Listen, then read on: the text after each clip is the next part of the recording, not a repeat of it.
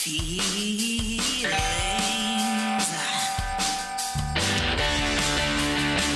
Welcome to Feel Feelings with Danny and George, the show that talks about feelings and the things that make you feel them.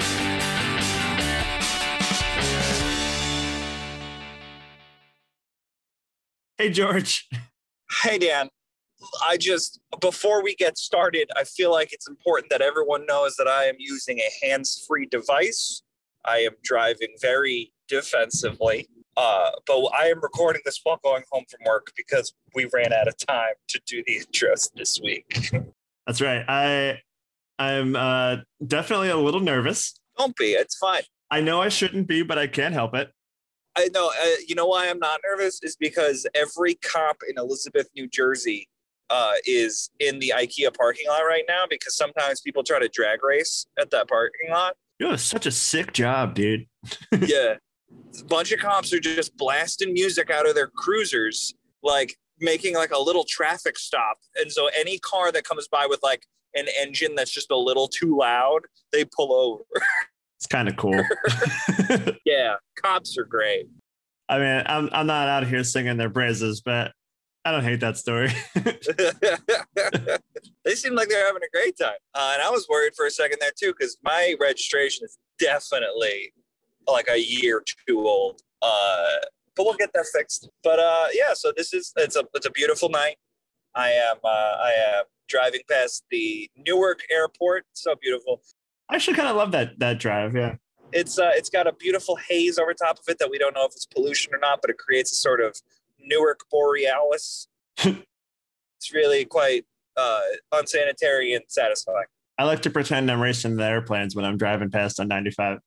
Sometimes there's been a couple times where I've left work and they have flown over me by like no more than 20 feet. And it is a little action movie.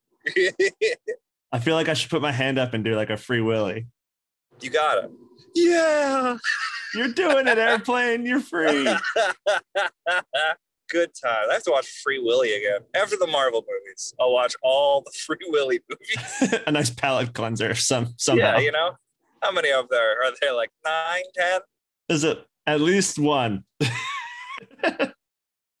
There's got to be 3. Maybe like that was a joke at some point where people were like, oh yeah, there's 3. Like, like how they made fun of Speed on Family Guy, where it was like Speed 3, and it's Keanu Reeves yelling, like, if you don't get off this glacier, if it doesn't move 3 inches every year, you're gonna die.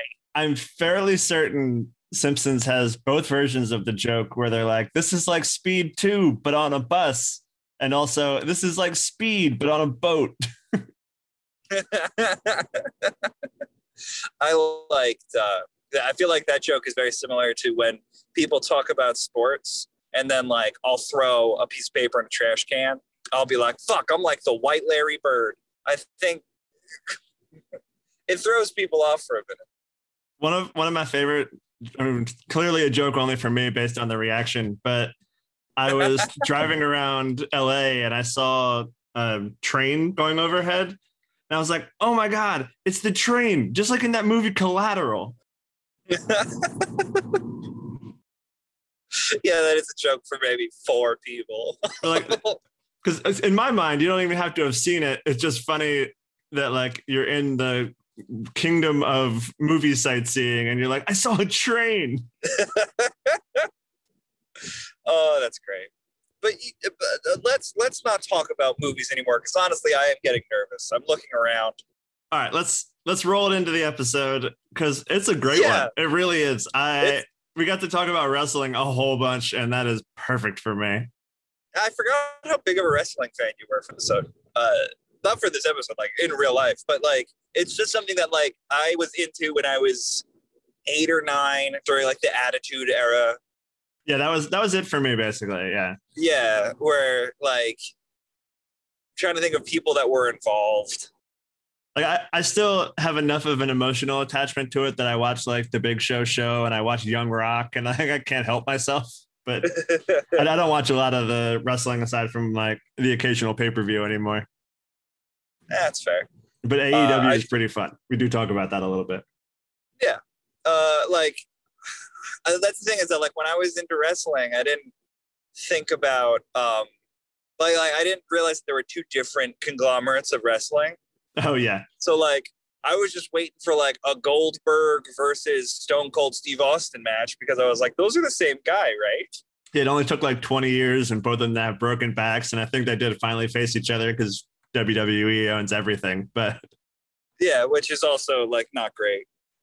yeah. Also for our listeners, we had Hannah Harkness, and we had Hannah. While I was driving, I definitely made a wrong turn. So I'm going to Secaucus, baby. All right. I get to go to the junction where it smells like piss, and That's you get right. to go to New York or Hoboken. No other option. Not much of a choice. You can't just drive off the road. Nope. But yes, we had Hannah on the show. She's working on something very, very cool. Can you tell that I'm not a good like texter and driver? You know, that's for the best. You shouldn't be practiced at it. Definitely. I mean, I'm not as good as Casey, who can fucking like file her nails, eat a bagel, and text while she's driving. I mean, we talked about it on the show before. I get nervous taking a drink, and like they have cup holders in cars, and they're not. It's not supposed to be out of the ordinary. Unless you got one of those cars that has like the glove compartment cup holder. You ever see those? I see them a lot in trucks. Oh, where you have to like pull it out? No, you flip down the glove compartment in your like passenger side, and there is maybe a coaster's depth cup holder. Oh, sure. Yeah. Good luck. And it is clearly designed for like, oh, we're having lunch. This is like my little lunch table thing. Let's pull over and have it. It was designed for when people had time to do such activities. But anyway, enough about cup holders. Let's talk about Hannah Harkness. Yeah, you can find Hannah Harkness on Instagram and on Twitter. The same handle. It's Hark_it's Hannah. And you can also check out brooklynbattlecomedy.com. And yeah, she wanted us to point out that she has an Indiegogo coming either at the end of this week or the beginning of next week. So keep your eyes tuned to the handles we just mentioned to see when that gets announced, and you can go support. Yes, keep your eyes tuned like radio dials. What is That's right. Beat poetry? Lock them in. Make your eyes presets. Same bat time, same bat eyes.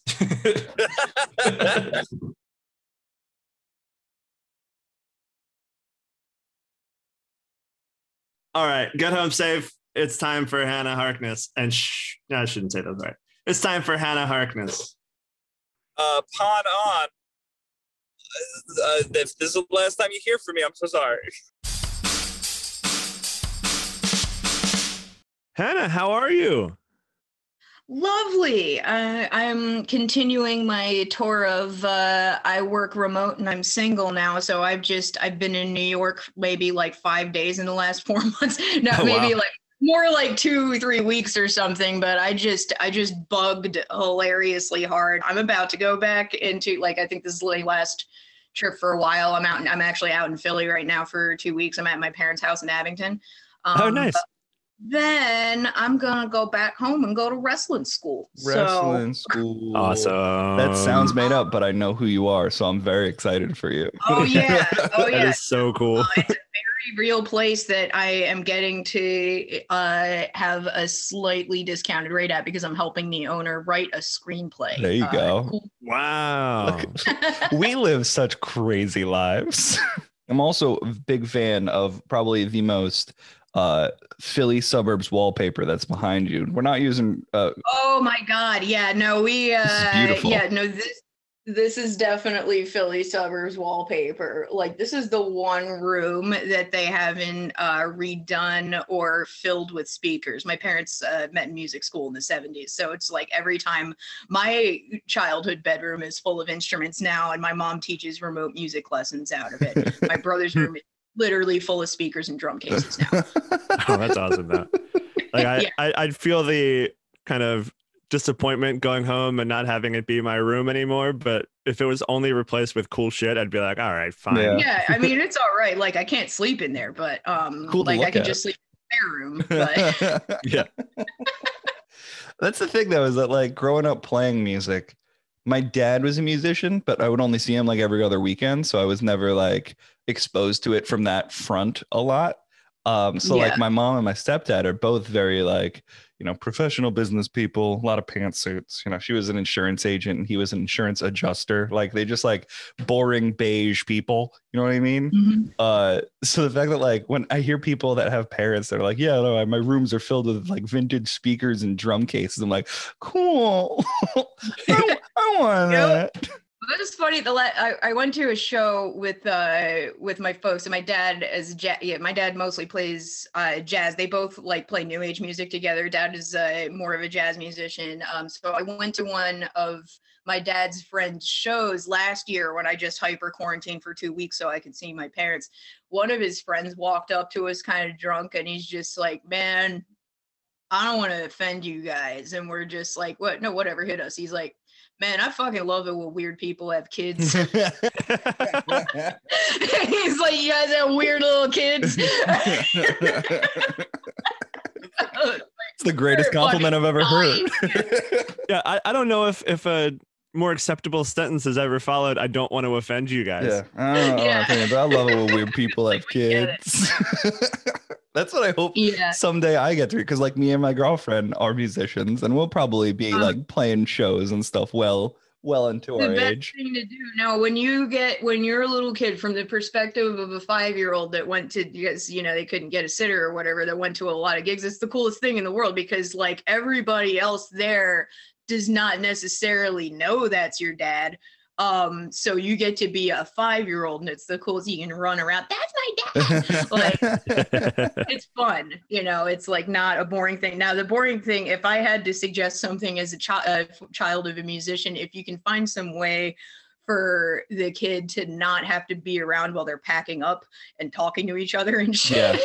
Like, I spend so much time like in a pile of power cords. Like, are we leaving? Like, 5-year-olds and me. Get me out of there.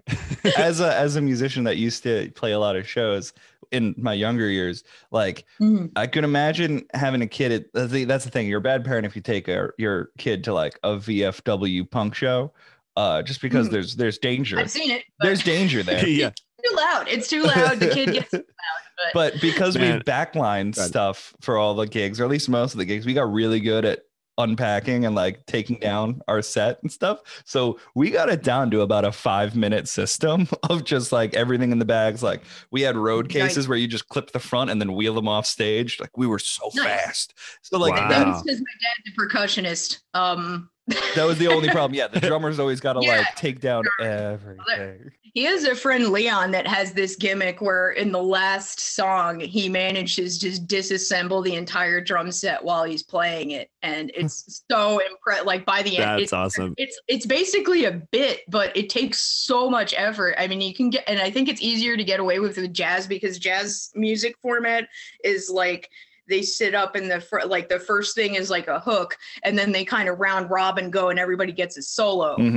So while the drum solo is not happening, I think it's easier for him to take apart the kit, because he's mostly just like his jazz drumming is supposed to ride under the rest of the music unless he's having a solo. So like it's easy. I think it's easier for him to do that gimmick. But we'll see. And of course I'm so in wrestling that I'm calling shit gimmicks now. Gimmicks, like, you know. Oh, it's still a gimmick. Leon for sure. sounds like a real heel. You know that? Oh, I don't know. That's a face turn to me. Yeah. You know what's funny as shit with wrestling is they actually use a gimmick like we use John in Philadelphia. Like it replaces all proper nouns. And So like anything you do? Literally, it's the exact same linguistic function as John, except it extends. It's not specific to Philadelphia. It's specific to pro wrestling, which is somehow much more culturally irrelevant than our city. Like, we've been in the news for a bunch of shit lately, like especially political shit.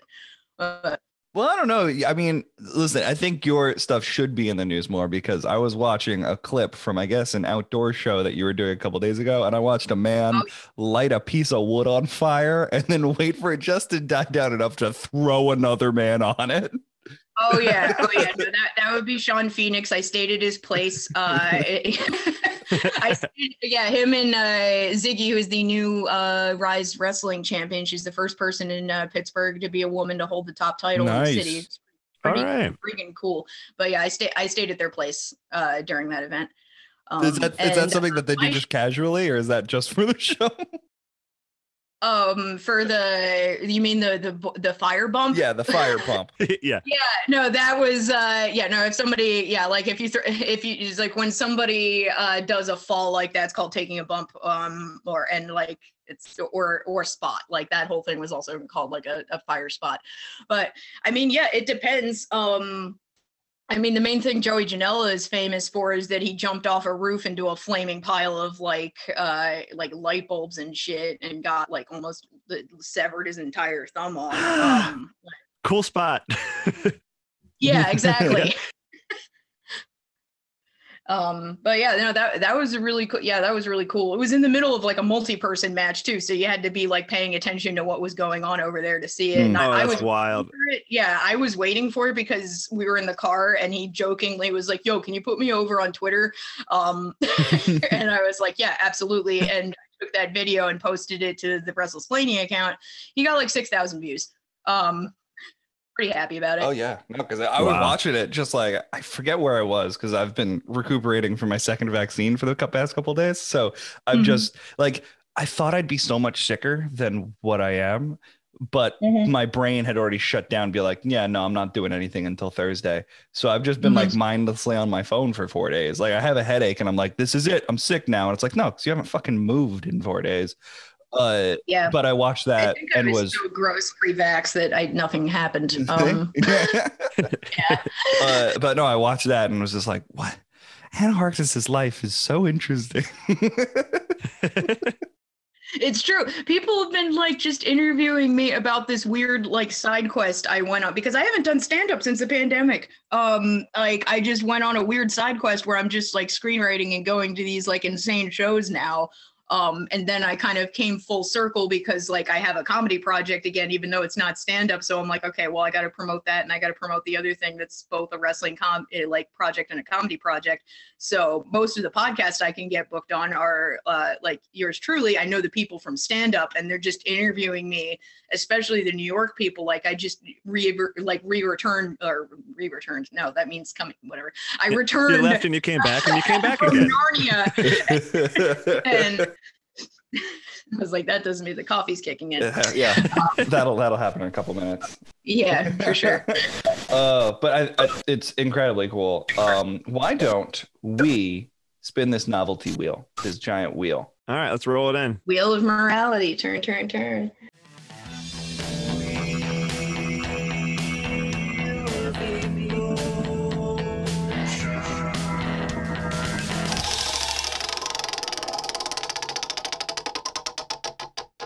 Chagrin. Yeah, we got chagrin. Chagrin's nice. Welcome to What Does It Mean? This week's emotion is chagrin. Distress or embarrassment at having failed or been humiliated. How is this guy doing this still? I wish I knew. I'm in the editing process of this one, and I don't know where it's coming from. It's not letting me take it out. But this is, first of all, it's very disrespectful. And just let's go back to the episode. We'll talk about this off mic.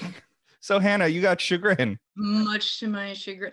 No, it's interesting. I don't like, I had to context clues that because I've never investigated chagrin as. Yeah, I've heard it in books and stuff, like much to his chagrin. Well, I say much to my chagrin all the time. That completely like goes in my thing, but I guess I just never thought about it. But if I'm context cluesing it, then yeah, it must be like embarrassed or like, boy, is my face red kind of a thing.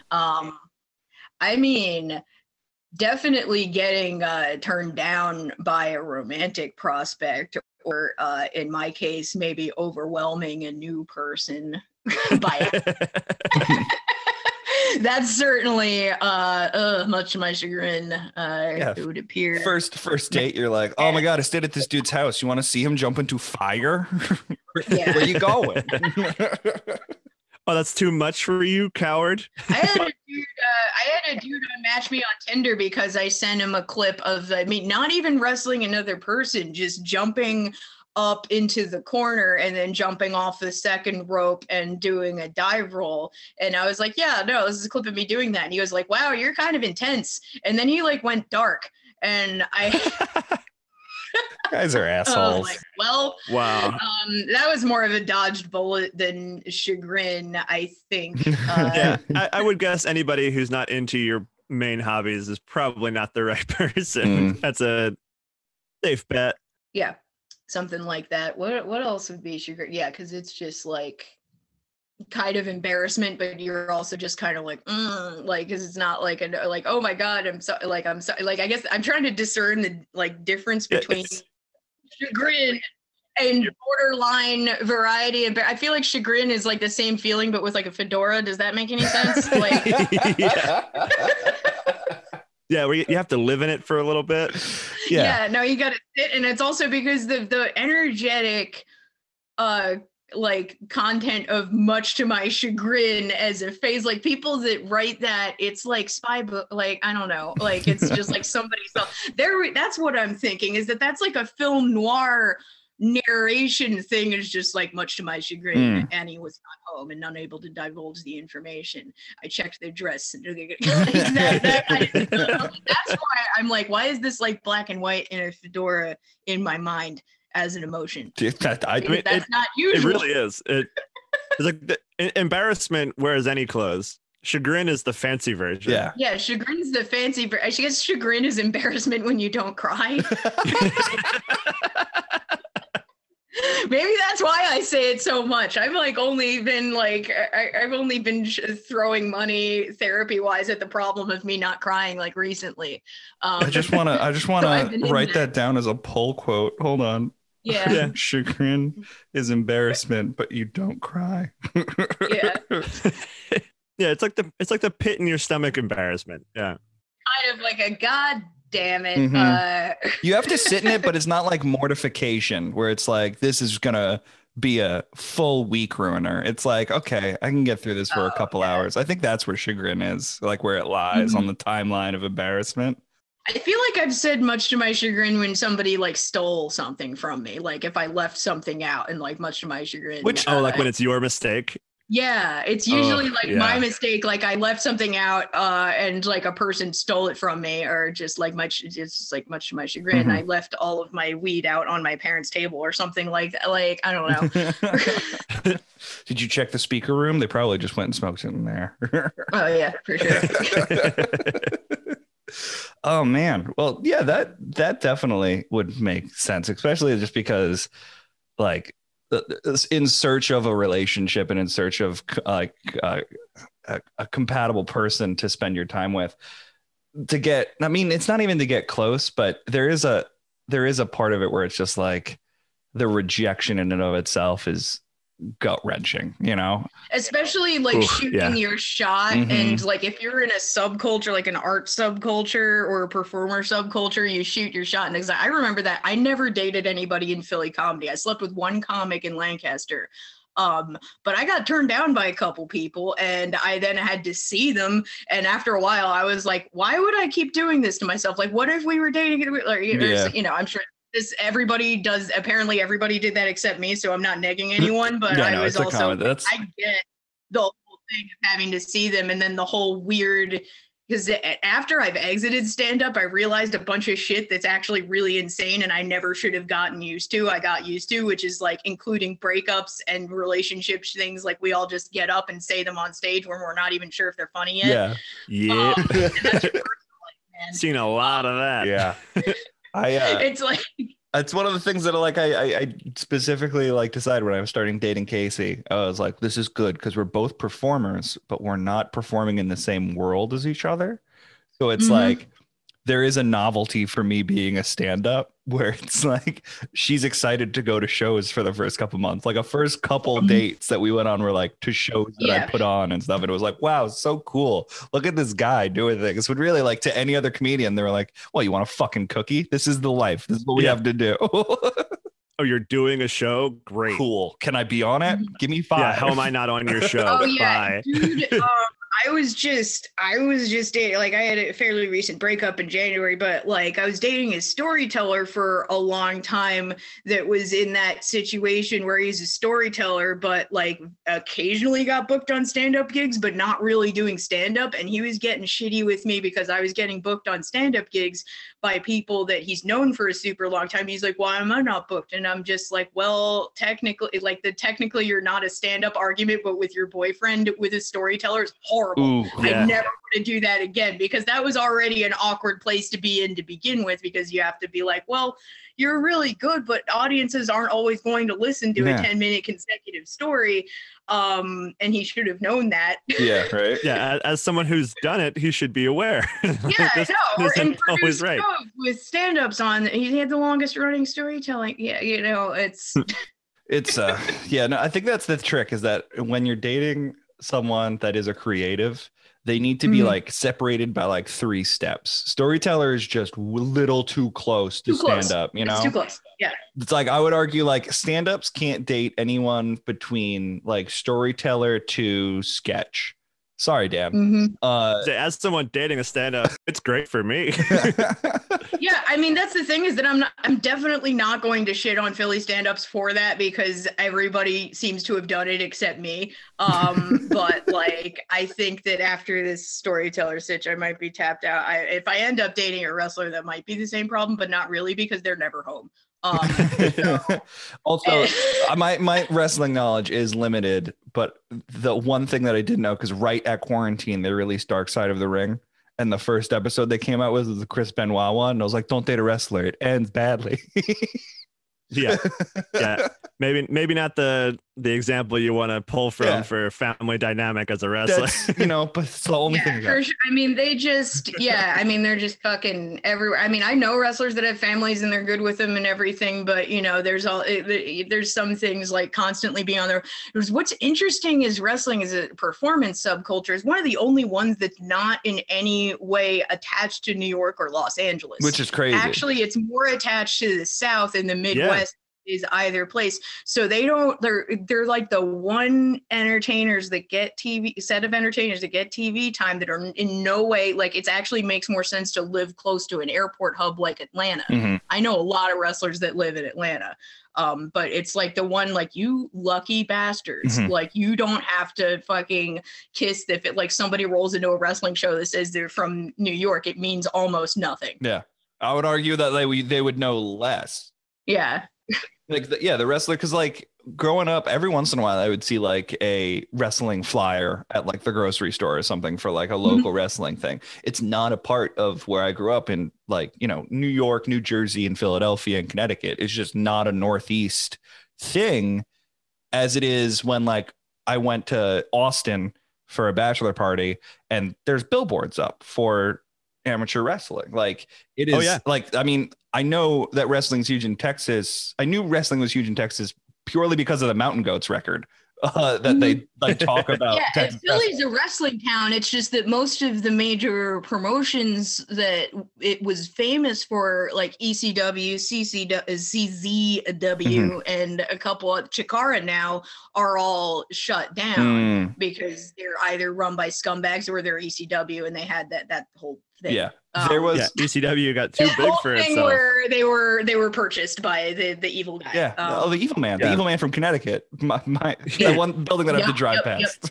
That giant flag that waves over 95 as you drive north. Yeah, I'm so glad I didn't live on that side of Connecticut. So weird. Although the pandemic Money in the Bank match where they just fought their way through the levels of the WWE offices in Connecticut that was so weird, especially because then Otis won, and he's basically like the Chris Farley of WWE. Like, he's mostly just fat comedy guy, and his main storyline is that he managed to successfully woo Mandy Rose, and they were a cute couple.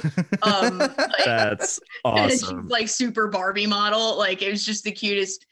Yeah, it was really cute. But that Money in the Bank thing was because they just fight through all the levels, and then there was like one incredibly tense moment where one of them broke a mirror in the gym and then just stared at the broken mirror for like 10 full seconds or 10, and then kept fighting, and then they never addressed that happened. That's great. It's truly a work of art. Like people say, each of his heads and copiers, like loved it. That is awesome. Much to their chagrin, Yeah. I completely took the podcast off track into No, WWE. I love this because I haven't. No, I am all in for WWE. Yeah, I shit. haven't Yeah. thought about WWE since I was a little kid. Like, I think the last big star. Unnecessary. You don't have to. No, I like it's something that like as soon as you know what it is. As soon as I started doing stand up in Philly, I realized that is a huge cultural marker for a lot of stand-ups in Philly. Like a lot of stand-ups love professional A lot of wrestling. stand-ups in general. Like a lot Yeah. of stand-ups in general are big wrestling people, and there's a lot of what awful wrestling proved is that there's a lot of stand-ups that just secretly want to be wrestlers. Oh, You know? I forgot Yeah, about it's a all lot of people fours. coming up through the Attitude Era when it's all these big personalities and they're like, I want to do that, Yeah. but they don't Mhm. want to do the getting in shape and moving their bodies part of it. Yeah, I don't want to do a push-up. Yeah, just I mean, wanna... what I've said and found out, like the last few podcasts that I've had to explain this, is that like the main difference between stand-up and wrestling is that stand-ups are like wrestlers, even if they don't like themselves, they pretend to like themselves. There's Yeah. much more ego in like stand-ups are going up and fucking hanging themselves unless you're somebody like Chanel Ali and you don't give a shit and you just talk about how awesome you are and it's hilarious. That's great. But like most of the time there's just so much more ego in wrestling, even if they go home and they're like a nerd with depression, which is that a lot of wrestlers are. That's the other thing is that wrestlers are frequently anime nerds. Mm. At least this generation are. Like I know multiple people that have a Naruto gimmick, Oh, that's but great. they at least, you know, they get in shape. They have to present some kind of image of just like, I'm the best guy and I deserve this title or whatever. And that does kind of leak into your psyche a little bit. Whereas stand up, we're all just cold and alone Are there with our Yeah. fear. any wrestlers that are just like aloof about the whole thing, but they're very, very good? I feel like, well, that might be a boring gimmick. I feel like that's Well, I would say Orange Cassidy counts. Orange Cassidy's on AEW now, and he has a significant amount of TV time, and they've given him a big push, which means that he has a lot of matches and everyone loves him. His entire gimmick is that he just wrestles with his hands in his pockets most of the time and just gently steps out of the way or rolls out of the way and stuff. But then he's also a very good wrestler. So like he tries when he has to. And they were originally introducing, and he just wears sunglasses the whole time. And like there's times where like they found him like asleep under the ring. I can like there's a match against him in general, like when he was still on the indies, and he came up through Chikara. He came up through like Philly. okay, cool. And when he was still on the indies, there's a match you should look up with him and a wrestler named Gentleman Jarvis, who's basically got like a Steamboat Willie kind of gimmick where he's like in a bowler hat and mask with like a 1940s cartoon face. God, But indie wrestling is the Fell best. asleep in the ring during that match. Like Gentleman Jarvis caught him in his arms and rocked him to sleep and put him down in the center of the ring and put down took a pillow and a blanket from underneath the ring. And then like the only reason Gentleman Jarvis didn't get the 3 count is because the ref sneezed and he woke up. And then I think there was a Motherfucker, second that's 3 count. There was a beautiful. second 3 count that he didn't get because he rolled over in his sleep, and then the announcer's like, "Oh, he's a side sleeper." That's so beautiful. Jesus Christ.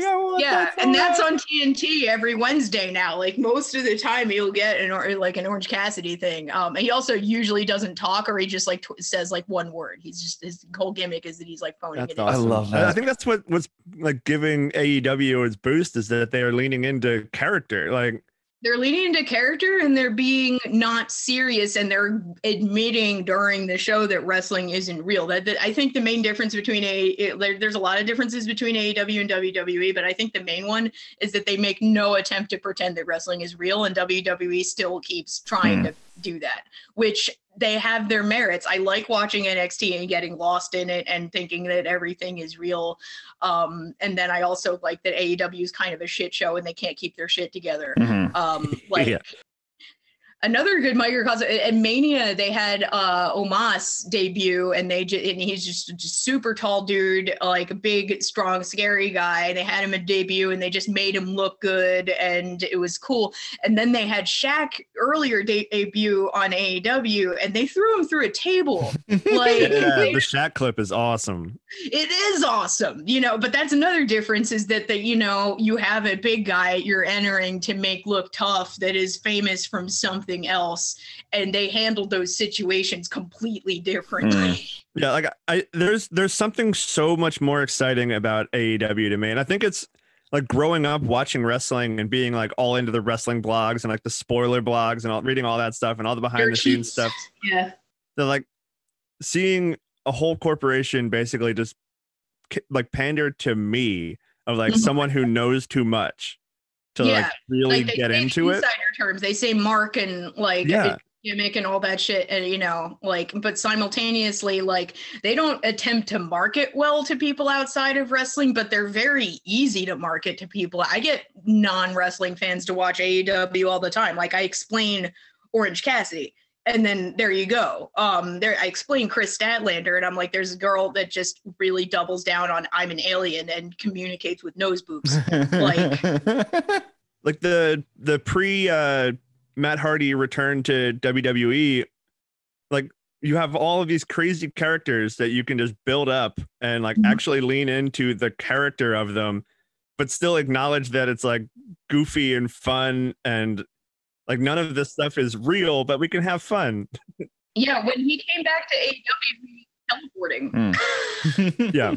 I will say that like I watched, it was on because Casey's dad is a big hockey guy, and every once in a while he'll just flip between whatever sports channels are on, and one of them was WWE, and like what you're describing, Hannah, seems a lot more entertaining and fun than what I saw, where it was, I don't know their names. I know Roman Reigns because it was explained to me that they tried to make him The Rock and no one likes him. He's doing better as a heel now. He as a face, he was getting kind of boring. A lot of people don't like him, but he seems to be doing well as a heel. Like, I like when they tried to put him over in Philly at Royal Rumble, and The Rock comes running out, and never in my life have I been disappointed to see The Rock, except for that night.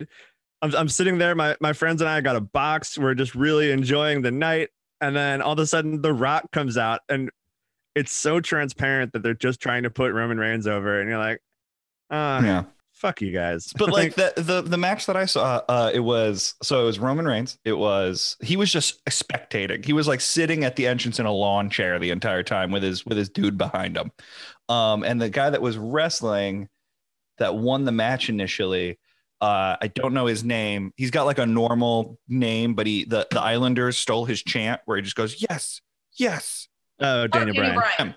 I guess he had sort of like a heel turn thing where he just kicked the guy's ass. He was an environmentalist. Yeah. They just made him an annoying environmentalist, and he made his title out of pre-recycled materials. It was a very Vince decision that he just made that a heel gimmick, but I don't for sure. I loved it. It's what it got. It was so ridiculous when he just like pulled the title out, and it's like station wagon paneling wood. Yeah.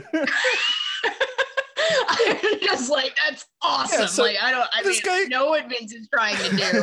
This guy stands up.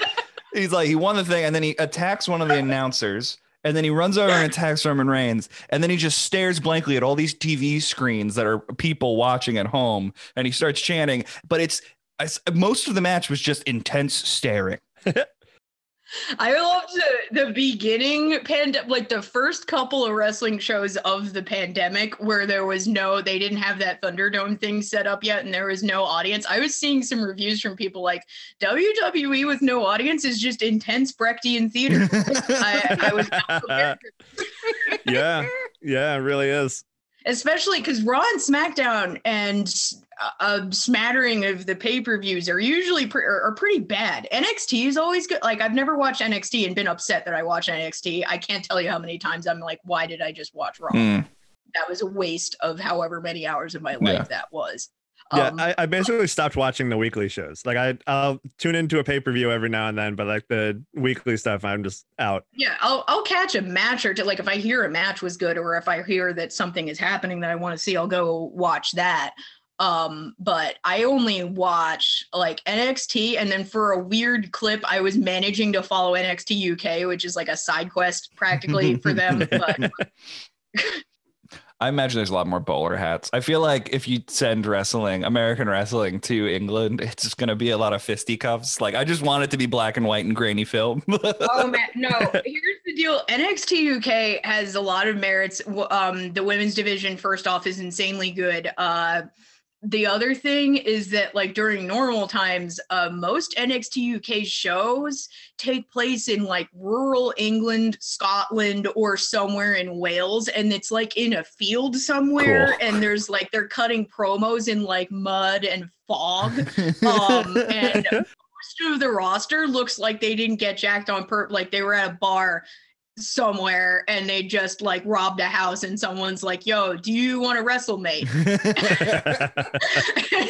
just like, that's what they look. I mean, they're training. There's a UK performance center and shit, but it like these guys look like just bar brawlers, and then they're just running out cutting promos in practically incomprehensible Scottish. And then like a lot of them also have like British style gimmicks. There's a guy there's a mod wrestler that's awesome. Yeah, no, he's totally cool. There's like a mod wrestler, there's and then there are people like bowler hat types too. That's what I want. I want stereotypical British wrestlers to be like, all right, then I believe you've dishonored me and my family. Yeah. It's the Uma Thurman Avengers. This wrestling. That's what I want. Yeah, Mustache Mountain, while they are not, I don't think Tyler, I'd have to look, because I think Tyler Bate and oh my god, how am I too tired to remember Tyler Bates' tag partner? It doesn't matter. Mustache Mountain's very much like that. They definitely have like fisticuffs energy, and they both have the mustaches and like the man, it's my Snidely Whiplash thing. I love that. That's awesome. So much.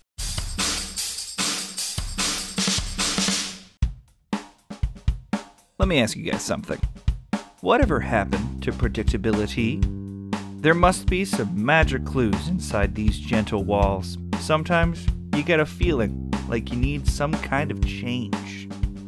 I don't get any of those references, but each week on Talking Sit, Silas P. and a guest do a deep dive and raise up the sitcoms that raised us. Did Mr. Belvedere really sit on his balls? Why do people call him Uncle Joey when he wasn't related to the Tanners? And does anyone else remember Head of the Class? Find out each week on Talking Sit with Silas P.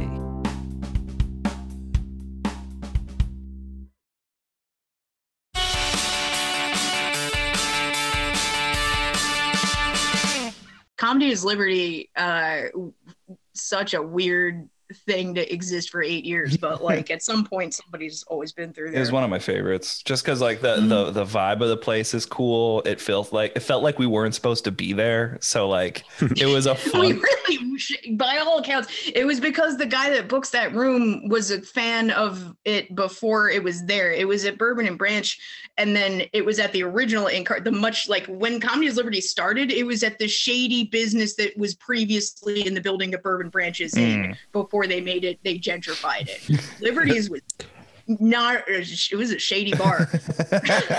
Like, it was poorly run. The kitchen was poorly run. We were standing on like before Bourbon and Branch put the stage in, they had like a wooden box and clip lights that we were standing on. And then the first couple of shows, for like almost no apparent reason, New Jack was hanging out.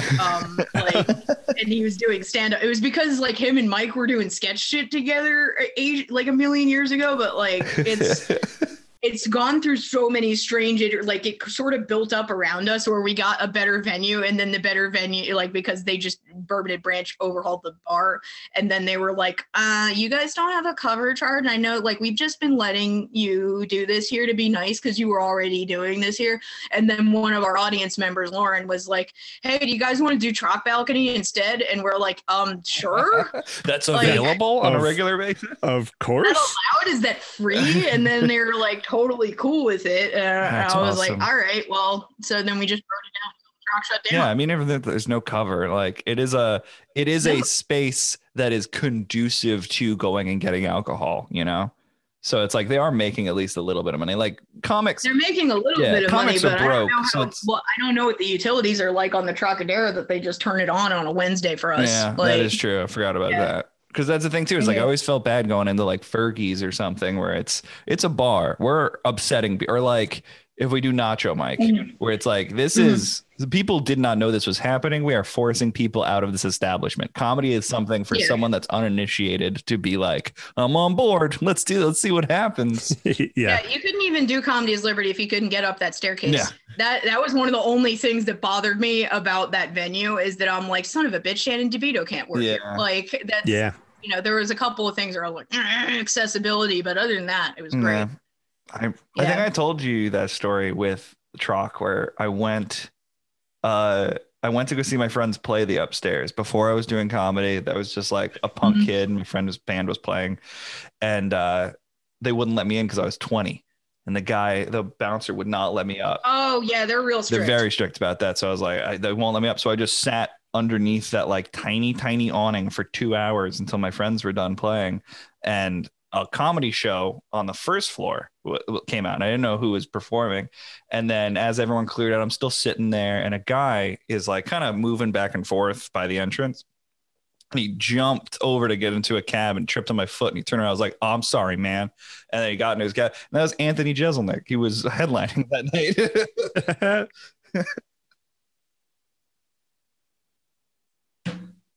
Oh, nice.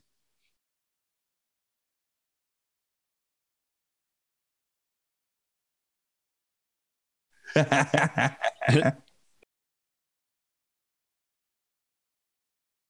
would like to do this, please.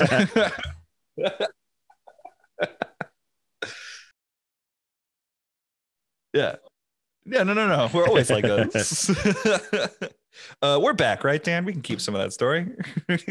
I'm tempted to cut that just right when you go, and that was Anthony Jeselnik, and keep out the rest of it. And that was Anthony Jeselnik. The rest of the story will not be there. There's a line in BoJack Horseman where they like ask Daniel Radcliffe a question like what color does blue and yellow make? And it was like on a quiz show, and Daniel Radcliffe went on this whole thing. He's just like, and the man told me to mix blue and yellow to make green, and that man was Banksy. Like, It's such a good bit. That is funny. But yeah, I was tempted to tell the story of me jumping over a fence and ripping my pants that I've told on here before. Yeah. It's a good story though. Yeah, I jumped over a fence and I ripped my pants, and instead of doing anything about it, I just sat at the bottom of the fence until it was time to go home. So nobody knew what happened, but it was my own personal chagrin. That's fair. But instead of telling, that was the quick version, and I'm just going to keep it quick.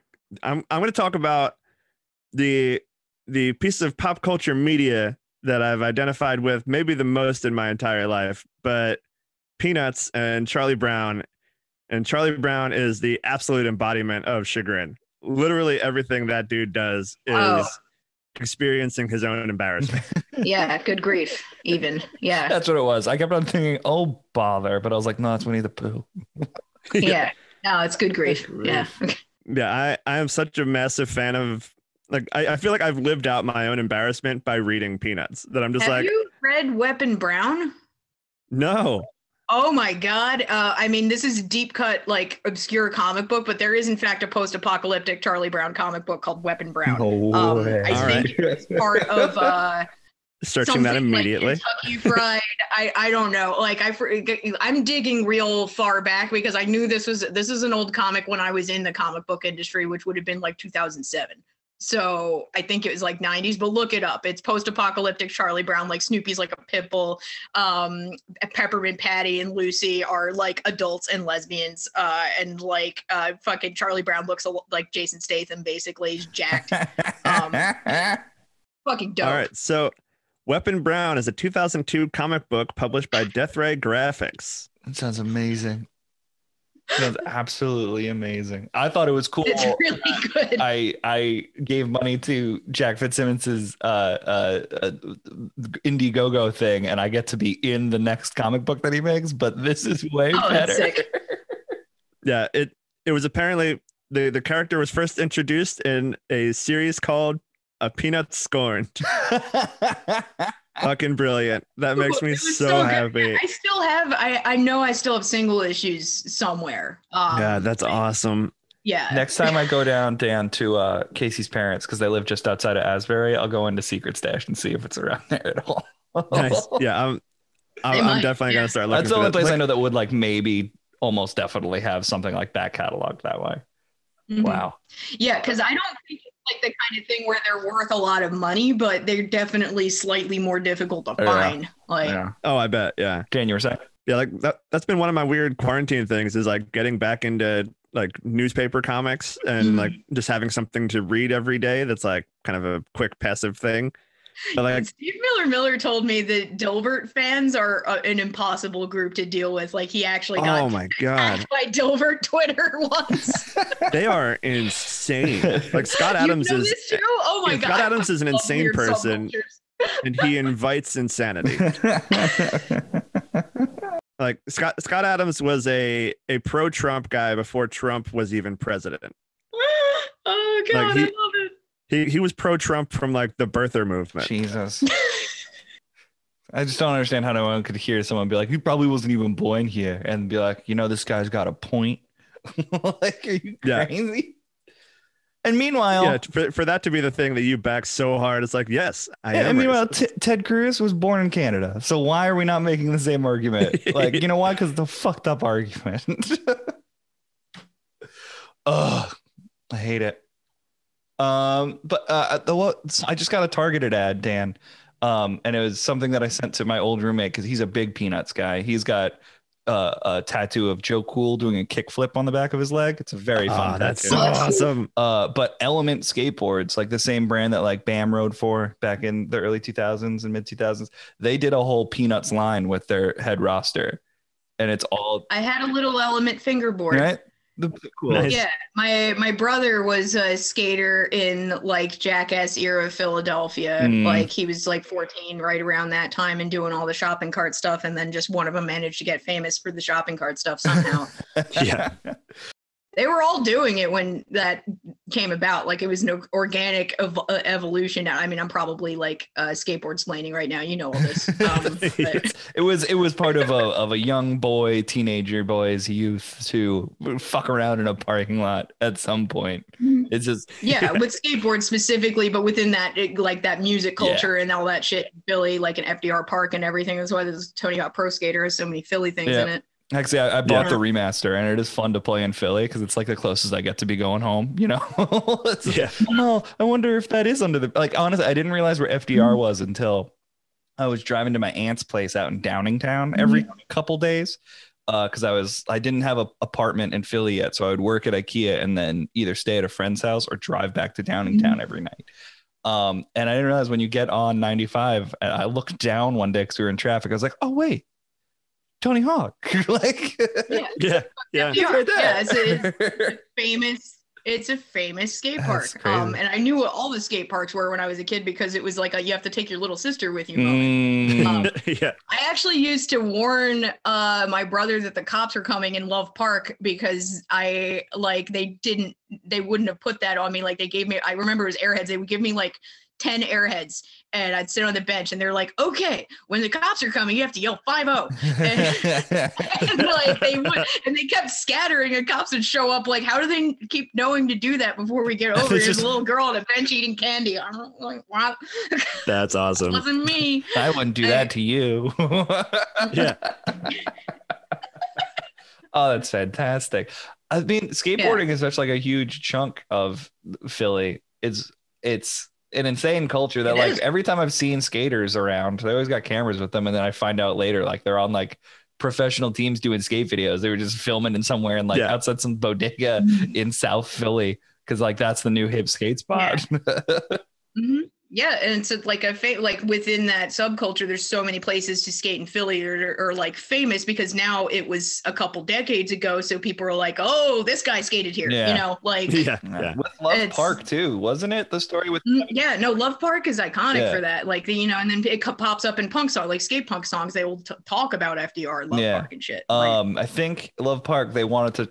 I mean, I think they got away with it where they're like skateboarders can't skate at Love Park anymore. But Kevin Bacon, unless there's a tiny child warning that the cops like. I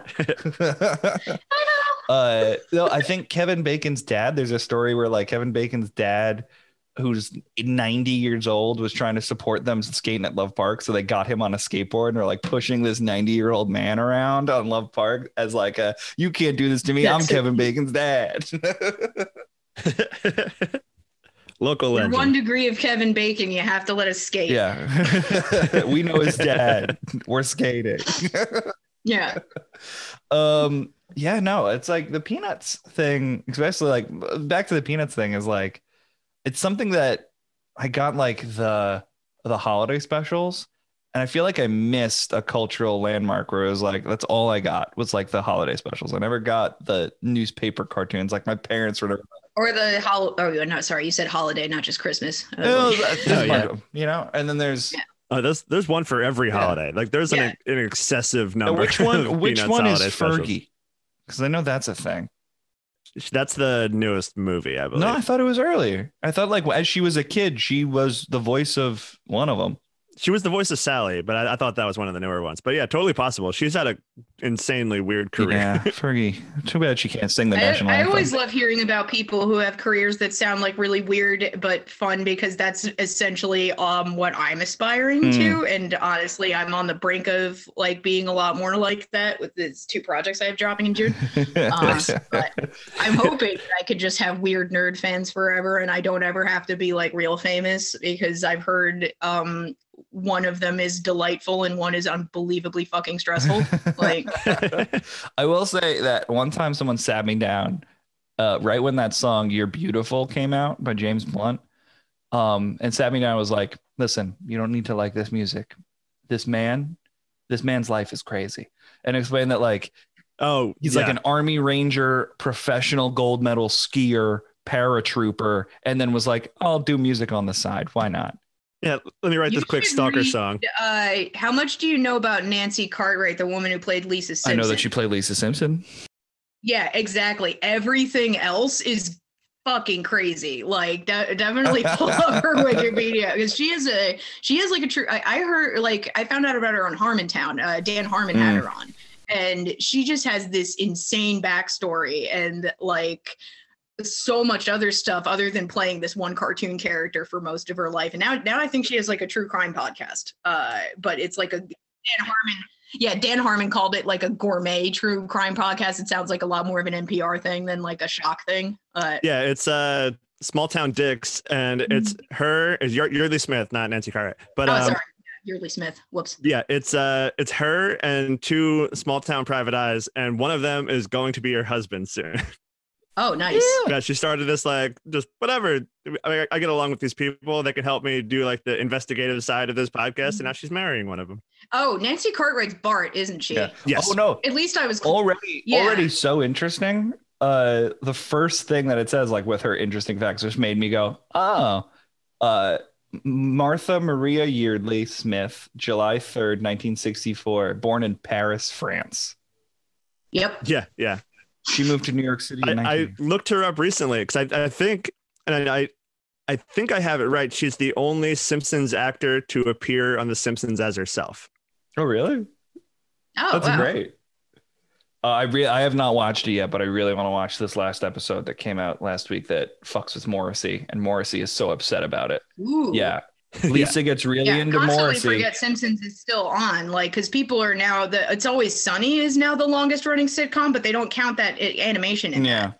Yeah. No, this episode of The Simpsons is Lisa goes through like her Smiths phase, but it's not the Smiths. And the guy that's the Morrissey character is like she falls in love with the 80s version of Morrissey, which I feel like is a lot of what we do. I love the Smiths. I'm a big fan of Smiths. Fuck Morrissey. He's a fucking monster, but we love the Smiths. And then she goes to see them live, and he walks out and he's severely overweight, starts shooting sausages into the crowd because he's like, I'm not vegan anymore, and then says something racist and walks off stage. Genius. Oh my and Morrissey wrote back and was right. like, the Simpsons think they're quite funny for, lowering their ratings so much. Like, it was such a Trumpian fucking like rebuttal to the episode that I was like, it makes me hate you more, Morrissey. You're the fucking worst. So fucking funny. Oh my God, bless them. They still get to do whatever they want. Every time The Simpsons name check Rupert Murdoch, I laughed so hard because that's like the most ultimate, like, fire me, bitch. Oh, I'm sorry. What you can't, because network TV is going under, and like we're one of the only successful properties you have, and your network's name has become synonymous with white supremacy. So shitloads of people are gonna watch your like. This is the ultimate deadlocking in your job because your boss can't fire you and doing whatever the fuck you want. Like, I love that. It's why it's been on for 30 plus years. Yeah, one of my favorite ones was it's when Homer is playing the stock market and he's like calling into the phone service and he's like, what is this crap? And then it's like, Fox Broadcasting down 8 points. Man. Yeah, they just don't care. Like, and they have like multiple, like, I forget which episode it was where like Burns looked directly into the camera and went, yes, Rupert Murdoch's a great man. Like, oh my God, so good. Well, for my chagrin, I was just going to tell a story that we have told on this show. I'll tell a brief version of it in case you missed that episode. For anyone listening, when I was in 4th grade, I got cast in an Alice in Wonderland play that they just kind of cast everyone. They had like, I felt bad because they had different versions of Alice for like Big Alice and Small Alice and Normal Alice. And no one wanted to be Big Alice because it was just like the 5th grader that hit puberty too quick. So she was like, yeah, you don't live down Big Alice. 5'8", you know, Big Alice. That's upsetting. But I forgot one of my lines on stage and they were trying to feed me lines off to the side. And they kept on going, it's natural. It's natural. And I thought they were making fun of me. I was like, who's natural? Meanwhile, I'm in 4th grade. I'm like getting attitude to this woman. And then she reads me the rest of the line and go, oh, it's natural. I can't help you there. And then I walk off stage because that was like my exit line or whatever. Meanwhile, I'm mortified, like to a point where I'm just like fear pissing down the side of my pants. I'm just like so sad the entire time. And I go around, and then Medium Alice, because it's Big Alice's turn to be on stage now. Medium Alice comes around and she's crying, laughing. And she goes like, that was the funniest thing in the world. How did you do that? And I was like, no, I fucked up my line. She was like, I don't care. It's the funniest thing in the world. And the entire crowd was laughing. And it was really the reason why I realized like, oh, I could probably be funny is if I just. Yeah, that's how we end up with you here. That's like my first like, oh, I can be funny and make people laugh at me moment. But it was still just like, I pissed my pants and forgot a line on stage. It's like everyone's worst nightmare when they get in the theater. Yeah, I just froze up and just started fear pissing. Yeah, the fear is based in truth. It is. I actually just thought of a really good chagrin story on my end. Go for it. I don't know why that made me think of this. This was a long time when I was working. I was in a Rocky Horror Picture Show Shadowcast in Philly for like 13 years. Fantastic. And I was going to see them 2 years prior to that because you can't join the cast until you're 18. So I was seeing them as a 16-year-old. So there was one Monster Mania con in Cherry Hills. They've been performing the entirety of that convention. There was one Monster Mania con where we had Patricia Quinn with us, who is the woman who played the maid character Magenta in the original movie. And she's shit-faced. And we're waiting to get into the room. Into the panel room for that to get set up and everything, but Chris Glover is in there and he's going over like a lot and he has like a slideshow of like shit like, oh, this is me on the set of Willard, like shit like that, and just like going like way too fucking long. And I at that point I had choreographed the pre-show for that performance because we were kind of like really trying to pull out all the stops because Patricia Quinn was there. But I was like sick as shit that day. So I still had to do the pre-show because people were following me for dance cues, but I was going to play another part. So I'm sitting in the back, I'm in hell, and Patricia Quinn is with us drunk as shit, and she's like, when are we going to go on stage? And she'd like been wearing clothes for like 2 days. which I've seen her do at multiple shows. She's a hero. I fucking love her. But I was sitting in the backstage. I was just like kind of in hell, and I have the sweats, and I just like went to my friend Nate. I was like, yo, if Crispin Glover walks out here right now, I am just gonna like tongue kiss him full on the mouth and go, taste my disease. Right as I scream, taste my disease, the door opens and Crispin Glover is in my face. I screamed it into his face. And he just goes, have a good show, and like pats me on the shoulder and walks out. And then it just me, and like I was embarrassed as shit, but also like this is why this is a chagrin story, because I wasn't crying, I was laughing. Like me and my friend. Anybody deserves to have that yelled in their face. I think Crispin Glover has more of a reason to be that yelled in his face. No, because he was holding the room too long. He probably heard everything I said before that too. Like I wasn't being quiet, and he was right on the end of the sentence. Jesus, fucking Crispin Glover. I want to turn that into like just a mantra of something that I say regularly, like at the grocery store. Like I go to the grocery store and they're out of like the hot sauce I like. I'm just like, fucking Crispin Glover. Just until like someone catches on, like, does he know him? Yeah, it's such a weird problem to have, but Crispin man, Glover. was that, that was definitely like what I would tag as a chagrin moment, because it wasn't garden variety embarrassment. It was just weird. Like he got me, like he called my bluff. Like, oh my God, that's great. All right, let's roll into some fan questions. Yeah, let's see how they feel.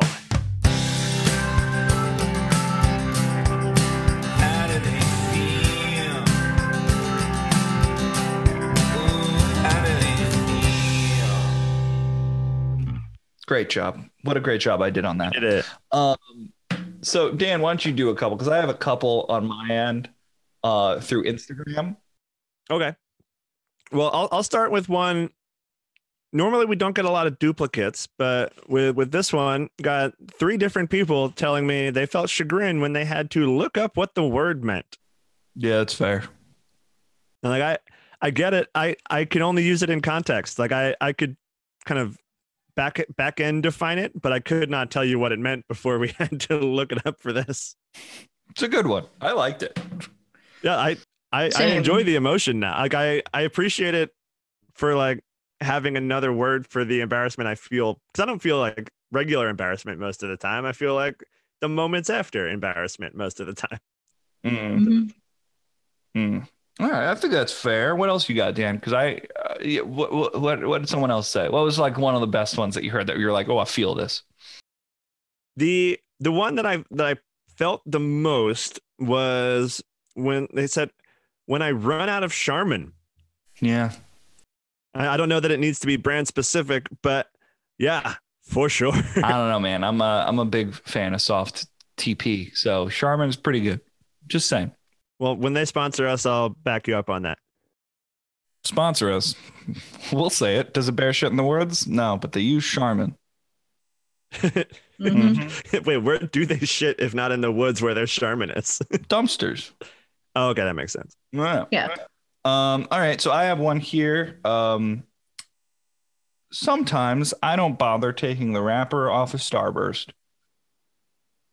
I could see that as being chagrin. I mean, it seems almost like a joke answer, but also like if you pop a Starburst in your mouth just because you're going to town on them and you're just like, oh yeah, you know, yeah, it's or you accidentally eat something with an eggshell in exactly. it. It's just like absolutely chagrin because it's not embarrassment. You're like, God damn it. God damn. You know, another thing that I just remembered a Dan Soder joke where he was just like he was talking about catcalling, and he's just like, I don't have enough confidence to catcall. Like when a woman that's attractive walks by me, I react like I'm like missing a bus. Like, oh God damn it. Like, I'm like, yeah, that's also chagrin. That's I will say, you know what made me think of it was the Kyle Kinane joke where he bites his tongue and he's like, I'm not even mad, I'm just disappointed. It's like, come on. Yeah. You've been in there the whole time. that's chagrin. You know what it is. Dan, what else you got? Someone said they frequently think people are waving at them, but they're actually waving at the person behind them. And they added, not everyone is so goddamn friendly. You don't like them. What are you doing? That's fair. I feel like that's a real universal one. Like everybody has that experience. I think I'm honestly the one that comes to mind is that Ellen DeGeneres joke where it was like, "Hey, Steven, that's not Steven. That's not Steven." All right, I got one. So many jokes are born from embarrassment. So many. It's all we do. Yeah, this is what I was talking about, the difference between fucking comedy and wrestling. Is that, like, wrestlers are doing everything in their power to avoid looking embarrassed, you know, and they'll, like, even if they just lost a title, they'll come back. Yeah, okay. Yeah, no, I broke my AC, like, I tore my ACL. I got thrown through 50 things in glass, but I'm a champion. Yeah. Okay. Yep. Oh man, fantastic. Dan, we talked about this next one, I think off air, briefly, but we had some. You made some good points, Dan, with this one. This one says, "When I eat shrimp and pray, there is no poop." Yeah, That's like a fortune cookie. It is a little bit fortune-y, right? yeah. This one hits me a little funny because the timeline of it is blurry to me. Like, is it you ate shrimp and you forgot to take out the vein, so there's poop? Or is it like the fact that you're not even going through the trouble to check first? Yeah. I mean, both of these, they're done by the same person. So both of them are just like, I don't bother checking. I just eat it. Like that's like both is the starburst and the eating the shrimp with no poop. I think it's shit like that is why I didn't react to the vaccine.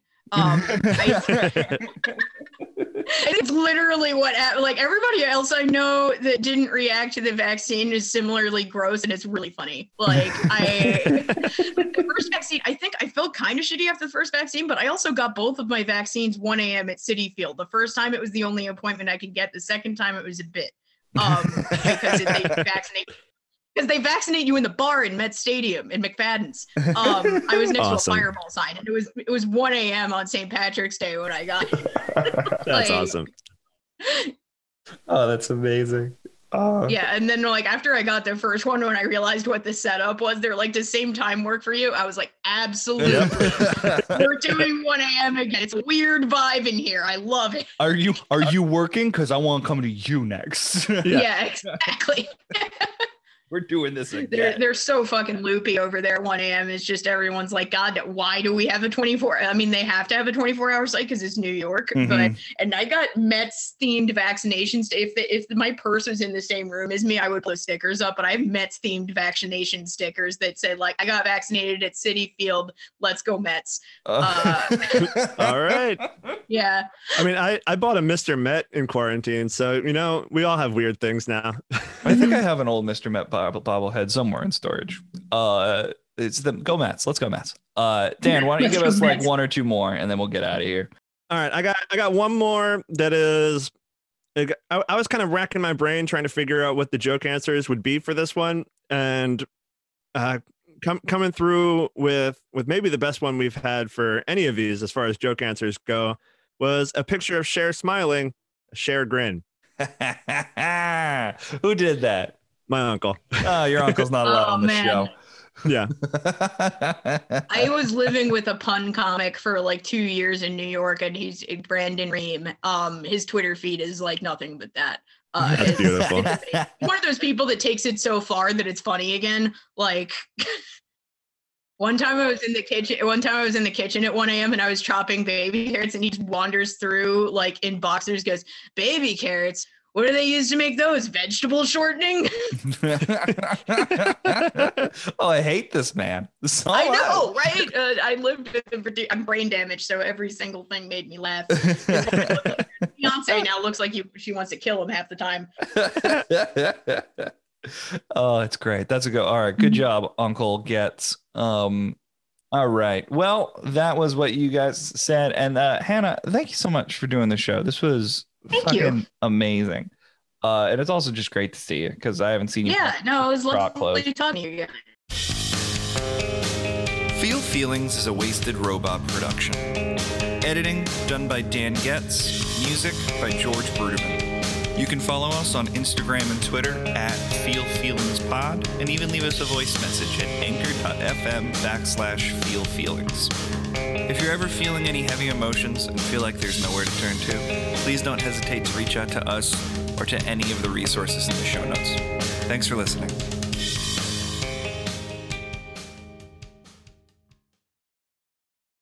This has been a presentation of the Wasted Robot Network. For more information on this and other podcasts, visit us on Facebook and Instagram at Wasted Robot Records. We're such a professional show.